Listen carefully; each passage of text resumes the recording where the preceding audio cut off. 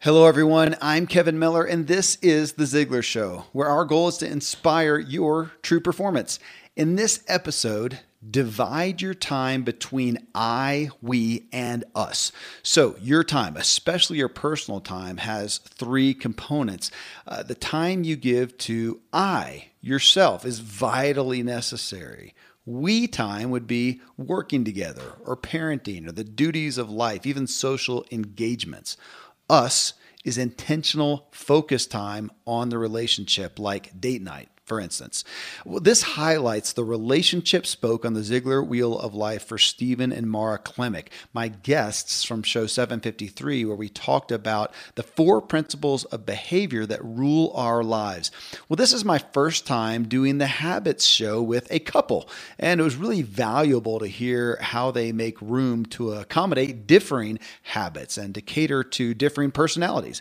We also discussed Mara's 3 bouts with cancer and the challenge of living up to their own message. Really interesting discussion there. And the reality that these authors and speakers are, as they say, dreadful introverts, which is almost surprising. I think you're going to enjoy and get a lot of value from auditing this couple's habits together.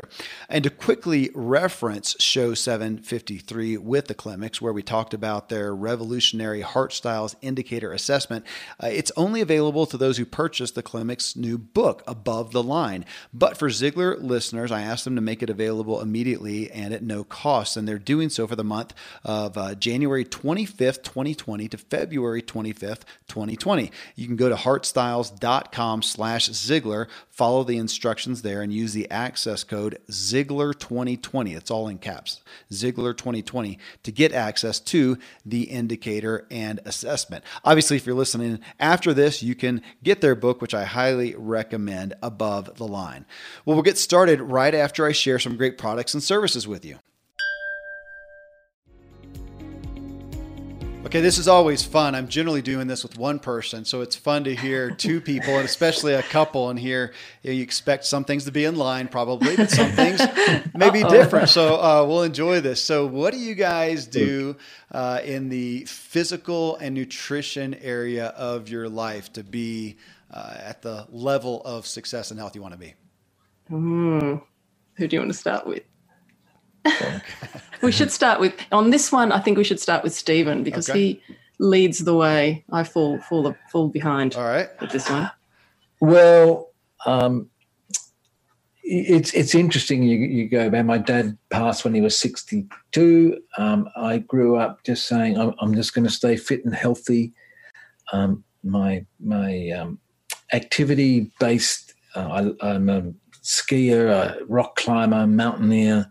So there's just a part of me that's gone physically healthy and nutritionally healthy has just been a part of my lifestyle. It when I say it's not hard for me, I've just made it a habit that if I don't do it, I just feel that it's not me. Yeah. So I have a personal trainer. I see 3 times a week. I'll run. I'll go to the gym. I'll do anything I can to keep active and, your steps. We live in London. We don't have a car. So it's fantastic. You got to walk to the tube and walk here and walk there. I'm just walking around, and I cycle. So it's just been an incredible part of my lifestyle. And Mara's part of the marriage contract. The second page of the marriage contract. I know, small print, missed that bit. So Mara's climbed mountains in the Himalayas with me. In fact, I know you live near Colorado Springs, and we've climbed in Garden of the Gods. So love that place. With all of that, we've got a pretty good lifestyle when it comes to nutrition and. Yeah, I think nutrition. So I have had. That's another story for maybe another time. But in my earlier years, I had a lot of ill health. I've had cancer quite a numerous amount, 3 times. Oh, my goodness. Quite severely, in fact. And so really since meeting Stephen, I am absolutely convinced that the nutritional aspects of our life, which we're pretty good with, have really helped me. I just don't get sick. Having said that, I've got a bit of a cold at the moment, but that's whoops, which I'm fighting off. So I'm I was always very, very fit. And then the last few years, I've sort of fallen. There's no excuse really, just other than being lazy. I've fallen down in that. So I'm getting back into my fitness. So I've got a personal trainer. Like we cycle everywhere. I'm taking up boxing, which I'm actually really liking. It's a bit of a worry, really, of why I like that, going around hitting things, hopefully not people.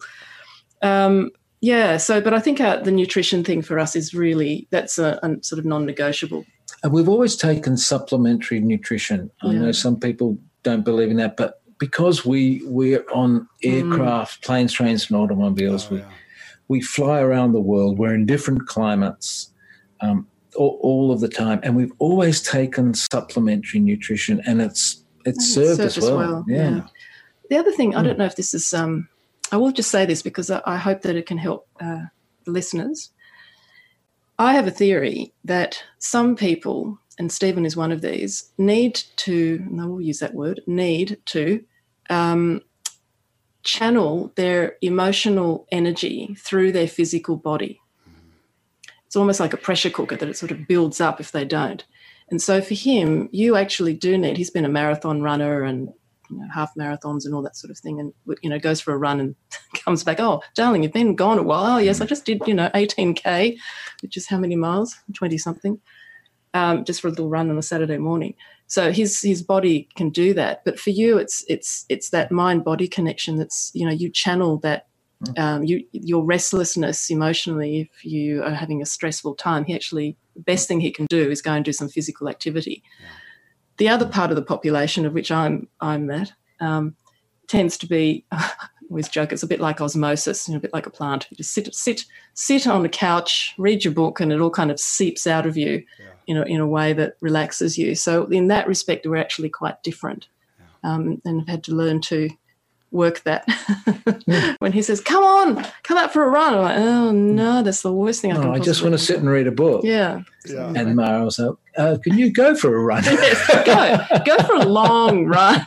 What a good idea. You need to go for a run. Hey, I can say I am in your camp, Stephen, for sure. I just can't quite deal with myself if I don't go and expend myself somewhere. I've even told my kids that to some point, because they would look at it. I said, guys, what am I achieving?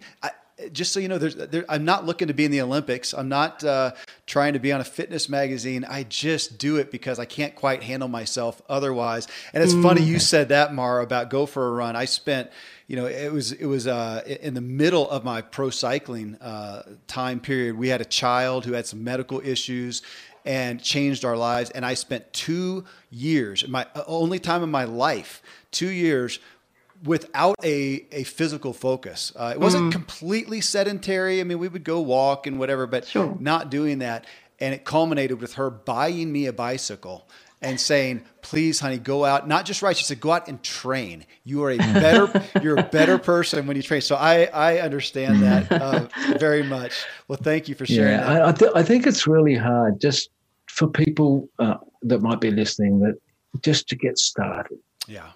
I'm coaching two guys at the moment. I'm so proud of them. They have lost over 50 pounds. Wow. And all I ask them to do is to go for a walk. Put on a pair of headphones, listen to music you love, listen to podcasts if you want to, but just start. Yeah. And they were so stuck. And it's just so encouraging, and like just to encourage anybody, physically who's feeling stuck, just go for a walk, and go and admire nature. And if you can find a park, because it's much nicer than walking around traffic. Now, both of these guys one of them has got very much a personal trainer, and the other guy has just continued to walk. And use the time for meditation or prayer or podcast. I'm so proud of them, and it was just a matter of getting them unstuck. Yeah, that's good. Yeah, and I see that as such a catalyst for people's personal development at large, is addressing that issue. Well, so the second spoke here, family and friends. What are the things that you guys do for your own relationship and those closest to you to keep those relationships well?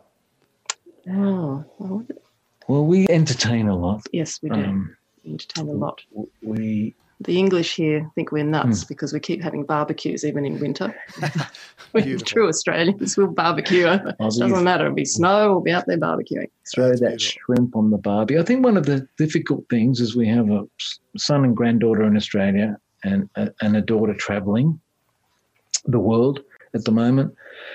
And having that, like, you have Thanksgiving and they're scattered across the globe, and trying to get us all together these days is difficult.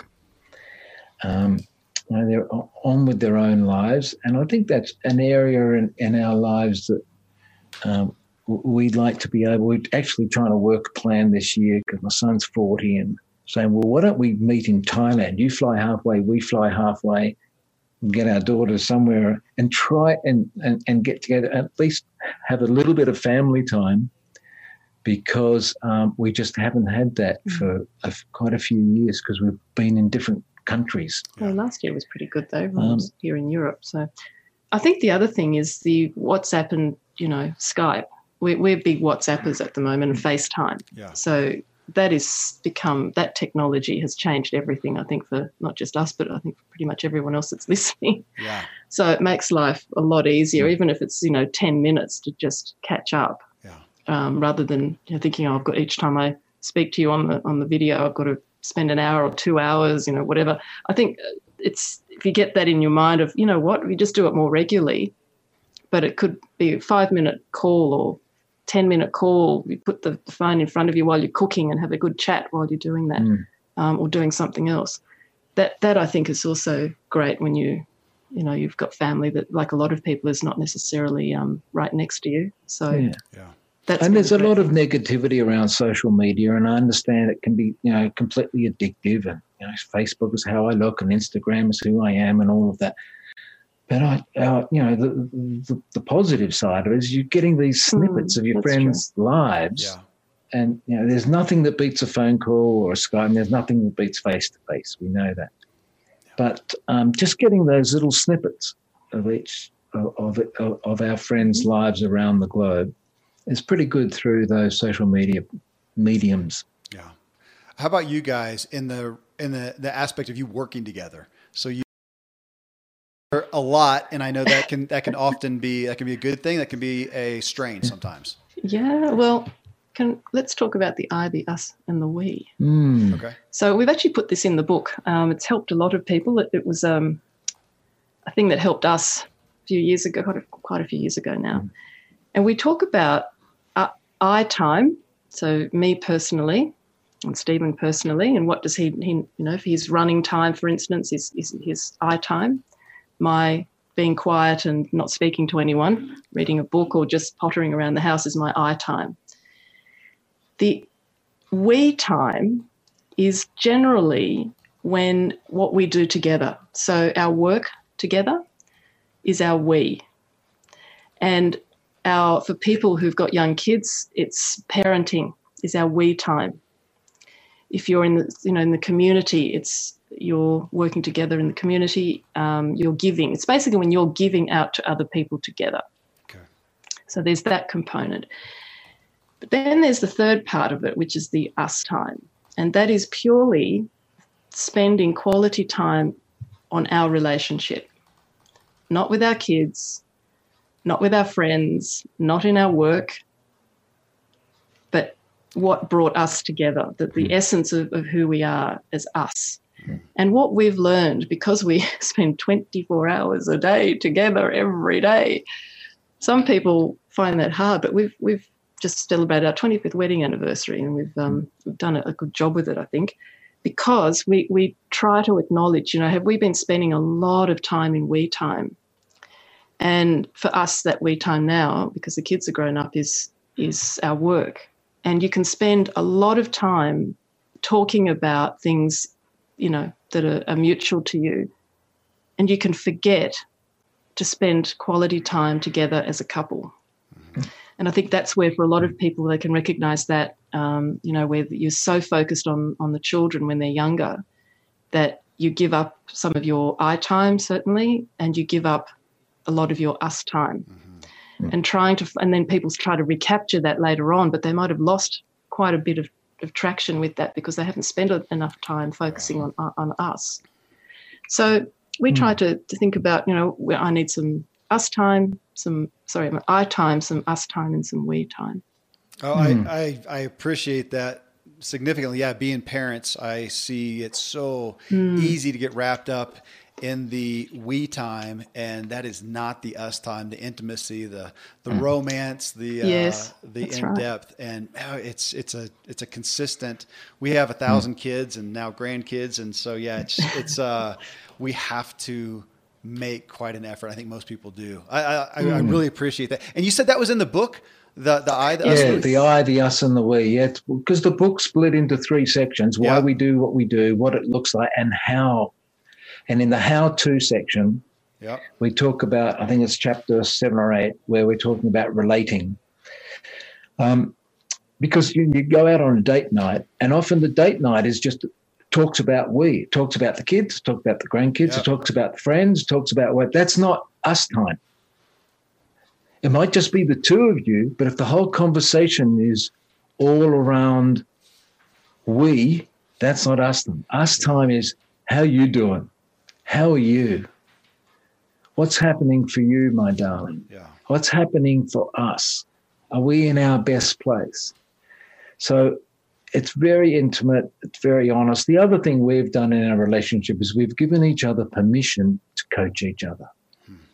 And I think one of the stories in the book we talked about when the big tsunami happened across India and Sri Lanka, Mara was called to Sri Lanka to go and help in that situation with trauma counselling. And I wasn't, and Mara has the qualifications. And even though we've done a lot of trauma counselling together, and we went to dinner, we had us time, and Mara waited for the moment of truth and just waited for the right time. And then she said, darling, I think you might be jealous. And of course I went, no, I'm not jealous. Not a chance. And of course, and then she read me like a book because my answer just gave me away. Yeah. Anyway, graciously and in a loving, beautiful way, Mara headed off. I took me to the airport the next day, and she went off to Sri Lanka to help people. And then, we've said to each other, if we say something to each other, go and meditate on it, go and pray on it and dwell on it, which I did. And, of course, it didn't take long for me to realise, yes, I was very jealous.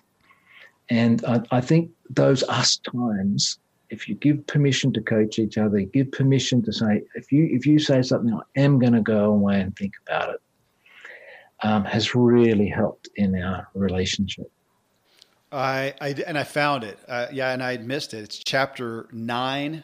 Page 207. So for reference for folks who get the book, there it is. I'm gonna leave it open there because I want to read more on that. Always an area I can grow in my marriage, especially in. Well, 3 is the mental spoke. What are the things that you do to keep yourself? We talked about what you do to keep yourself physically well and sharp, but what do you do for the mental side? Well, leaders are readers. So as I shared, I started reading when I was 19, and we love learning mentally. Sleep is so important, and tiredness is just such a trigger. Jet lag, which I can tell you all about because I've been up since 3 a.m. because we just got back from the US. So mentally being able to get enough sleep. I never used to value sleep. I used to think, oh, God, I've got so much to do and it's such a waste of time. Mm-hmm. And I've got all of this and this and this to do. I didn't realize that, but I'm walking around grumpy because tiredness. So continually learning. Little things that we love doing crosswords together and playing Scrabble. I think all of that stimulates the brain and stimulates. I think the brain is a muscle, so is the heart, as in if you're using it all the time and firing up those neurons. Playing Scrabble. There's a trigger. I was going to say playing Scrabble lights up the easily offended one in me. Yeah, the competitive. The competitive, because I've always been, I come from a family that we absolutely prided ourselves on our language. Yep. And when we used to play Scrabble, it wasn't actually, well, none of us actually kept score. It wasn't about the score. It was actually about the best word, the most effective word, and the most impressive word that you could have. And I started playing with Stephen, whose vocabulary was at that stage a little bit different to mine. Now he's probably exceeded mine with his crosswords. But he'd, put in one letter and he'd get 90 points. And he'd put ox up in that corner and get 90 points. I would have, I don't know, what's a good word? Definition or something. I don't know. It's impossible, but you know what I mean. Some word that was highly complex and extremely erudite, and I'd get 3. So yes, that's been a good challenge. Yeah. Well, I'm gonna say this is mentally. This will be a highlight habits show of all time, because never has somebody in the mental spoke mentioned Scrabble, which to me that is the holy grail of all games. I grew up in a words family. Scrabble was number one, and today it still is. Most weekends, right now, my oldest son is back at home for a while. And he's incredible. And we play for blood. No. Yeah.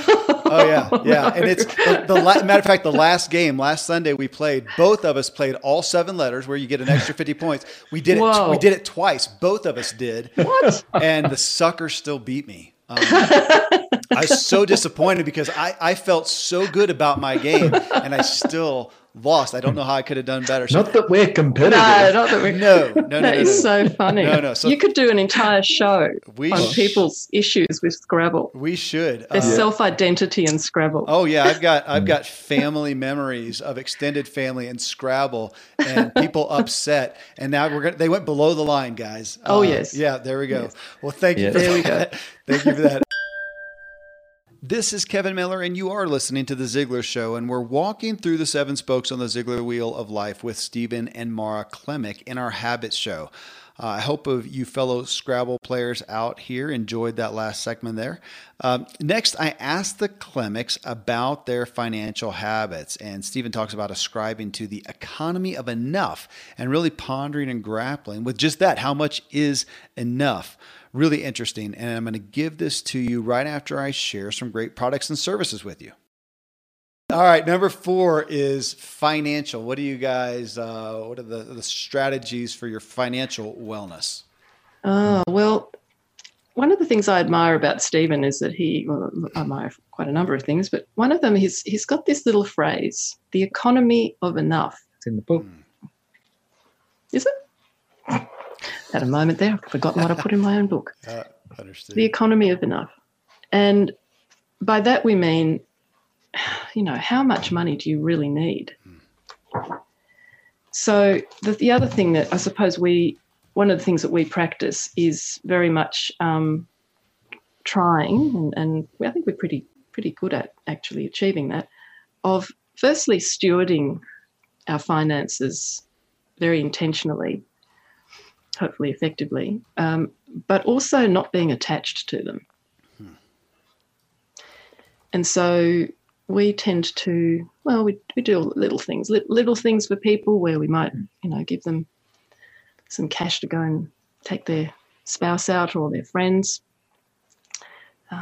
give people some food. We still give 10% of our income away. We certainly believe that the best way to find character strength within me is to give away financial security. Yeah, it's such a challenge. Because our world basically thrives on financial security as my inner security. And of course, it's wonderful making money because I can give it away. But we don't put our security in finances. We put our security in who we are and what we're giving to the planet and what we're giving to others, and we get paid for it. And it's a really wonderful way of, and this economy of enough of saying, do I actually really need that? No. And sometimes I would like it and I buy it, but sometimes I'd say I just don't need another thing. So we've had a wonderful arrangement together of understanding that and working that and wanting to be generous. Generosity is such a great thing. It's just much more pleasurable to give than to receive, and we have we've been blessed, and we are very thankful for that blessing. Thank you for that. The next one here, talking about giving 10% and spiritual. You know what I do want to say? I was almost disappointed after our first show together. That was afterwards we got into the discussion of faith a bit more. And so if it's okay with you to divulge that the message in Above the Line I was not aware of for you guys really germinated from Genesis in that. So, and I, even that, I think most the listeners here, they know who I interview. It's not always people of faith and not always of Christian faith, but it often is. And yet what I testified to you is sometimes I'll have somebody on the show and I'm not totally aware. Now I usually vet them to make sure they're not too far off of center, that they aren't espousing values that I don't believe are best. But in this case, I was not aware of that foundation for you guys, but it's not surprising that you are. And it was such a great gift to hear that. So on that note, if you'll tell us about the spiritual side of your life. Mm-hmm. Well, as briefly, I'll say, Mara has come from the world of psychology, and I've come from a world of amateur theology. Okay. And because I've been on this life search of what drives our behavior, where does it all come from, I had the revelation from Genesis, that in Genesis 2:25, when we're naked and unashamed with God, so let's just call that love. I'm naked and unashamed when I'm with love. And when I separate from love, God, when Adam ate from the tree of knowledge of good and evil, he separated from God, and the first thing Adam did was hide. Yeah.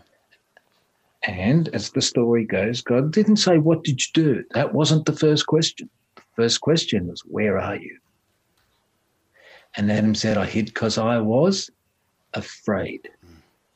So the first time we felt shame, the first time we felt any form of embarrassment, the first time we felt fear was when we separated from God.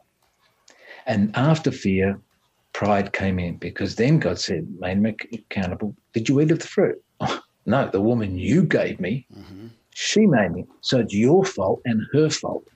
No personal responsibility. When I had that revelation, I went, that is the genesis of our humanity. What's the opposite to that? Well, Christ. Jesus came with humility and love to bring us back to love. And the most secure fact we have in our life is when we come back to love.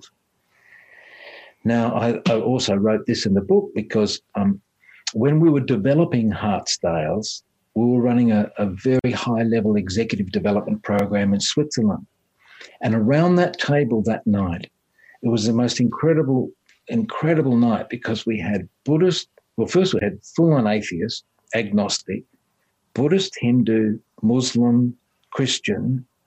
I think that was it. New Agey type. And on a napkin, I shared these 4 universal principles. I didn't call them universal then, because I was just coming from the fact that we had humility, love, pride, and fear. And everyone on the table agreed. Everybody agreed that it's this ego-driven pride and self-limiting fear that holds us back, and it's courageous humility and growth-driven love that drives the best in humanity. It was that night, Kevin, that we knew we had something, and we knew we had to develop it, but we wanted to make it universal. We didn't want to put a Christian label or a Muslim label or a Buddhist label on our work. We wanted this to be completely universal, because God's no respecter of persons. This can go across the globe. So when these two worlds collided, from my amateur theology and Mara's qualified psychology, many, many years ago, that's when we said we can develop something together. And it took 18 years' work to develop it, and 25 years on, it's now going across the planet. So we give, we humble ourselves spiritually. We pray. We do our Bible reading every day, and it's something that it's just a book of life. It's the tree of life that we live in. So there's nothing new under the heavens. There's nothing new in this book. I can tell you, it's bigger than us. Well, I am a grateful recipient of you coming forth, and it needs to continually be said, as we all know. Career is next. What about the career spoke? You guys have done a lot. You're doing a lot with the launch of this book. I know there's more opportunity than ever. What are the things you do to keep your career in the place that you want it to, on the path that you want it to?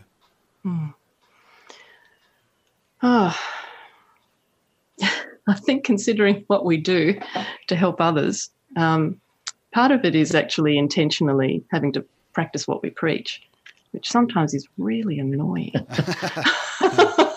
Right. And that is intentionally working on our character,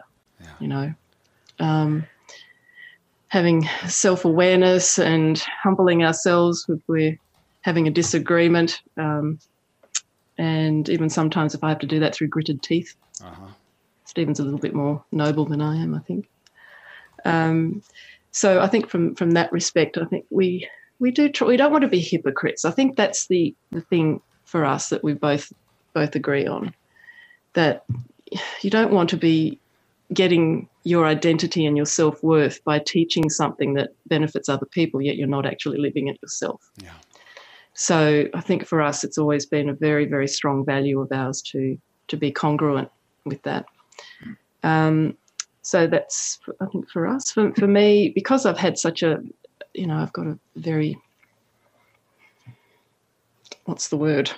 structured career, professional career, as a clinical psychologist and also as a clinical neuropsychologist. So for me, there's, peer coaching and peer supervision and learning from other colleagues.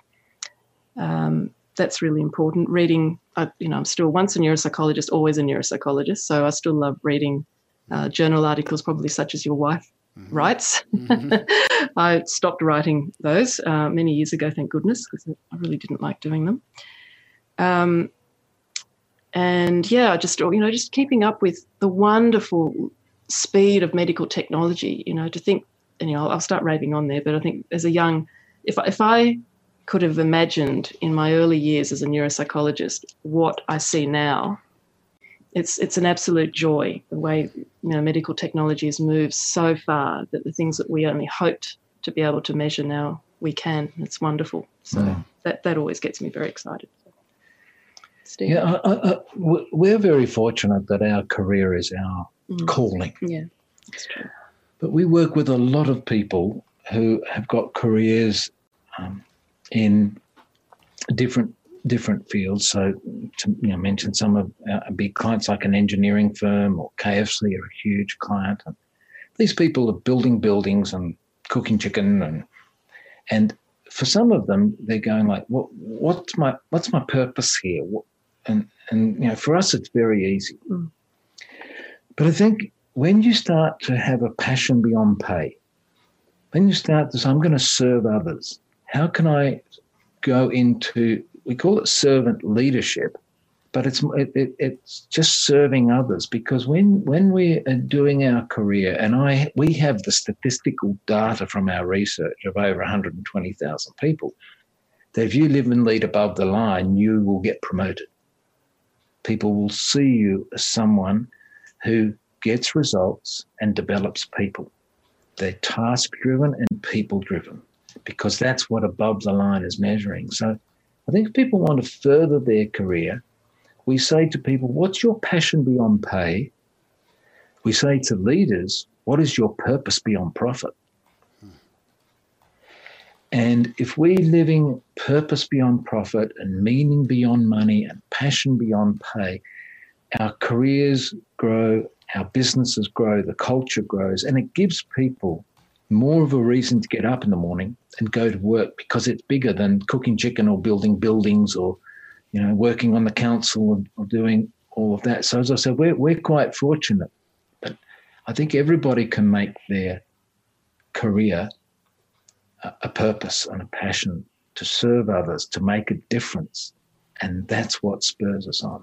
Yeah, I relate. I'm grateful. I appreciate what you said about not wanting to be a hypocrite and the pressure of that. I feel that with my family when I go home to share the next message. Go, guys, okay, you know that I struggle in this area, but here's a great truth. Check this out.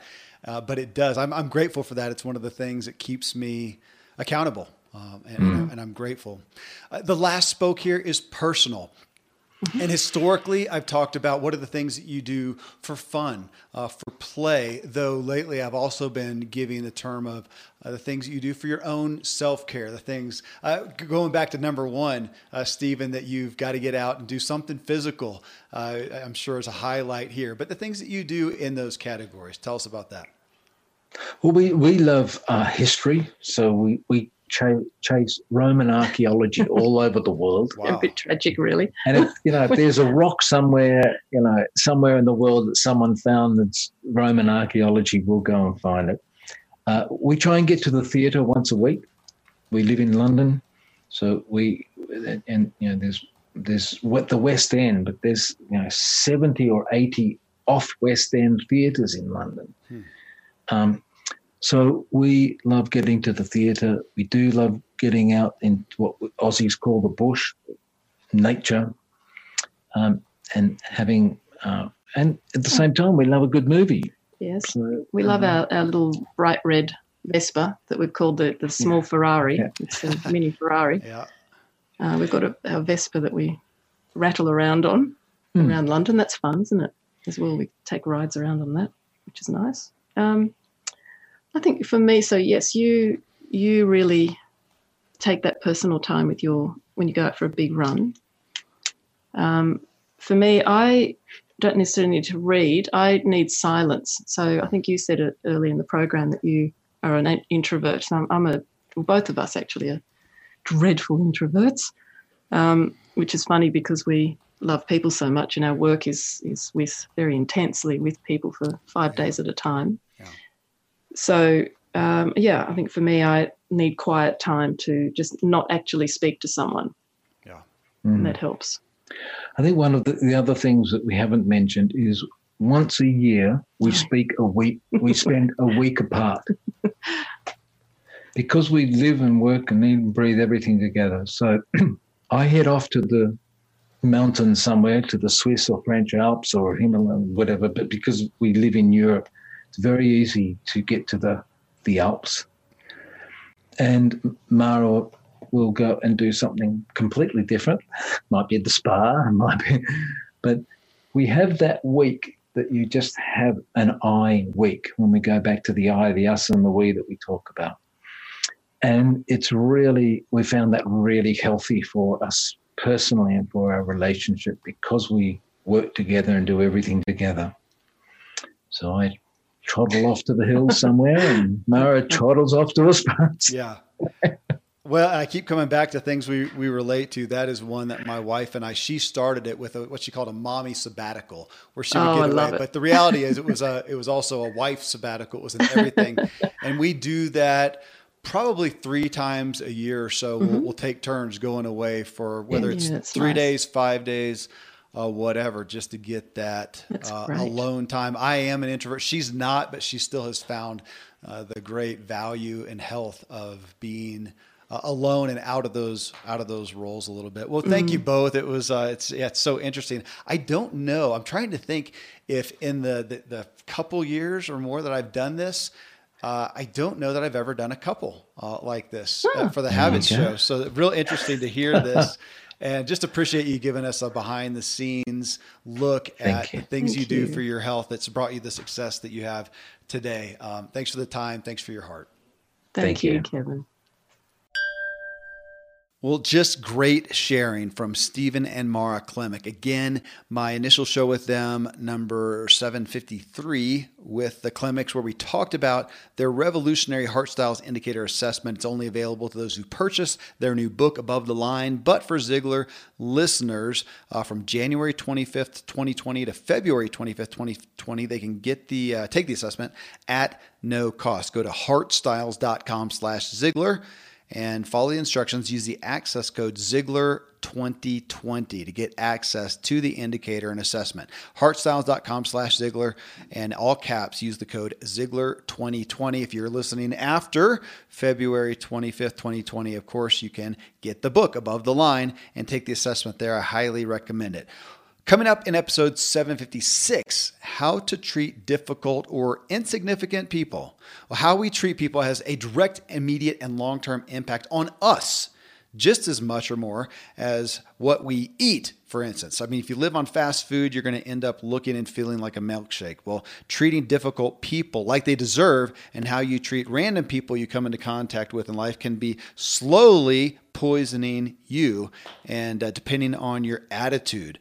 So that's what we're going to talk about. Most people are going to testify that to treating, all the people well all the time, no matter what, but few of us truly do. And minimizing the issue is a great disservice to us. So this is about us, which is why we bring the issue up here. Now, in this episode, I play a 4.5-minute clip from Zig Ziglar about how we treat people, what it says about us, what it does to us.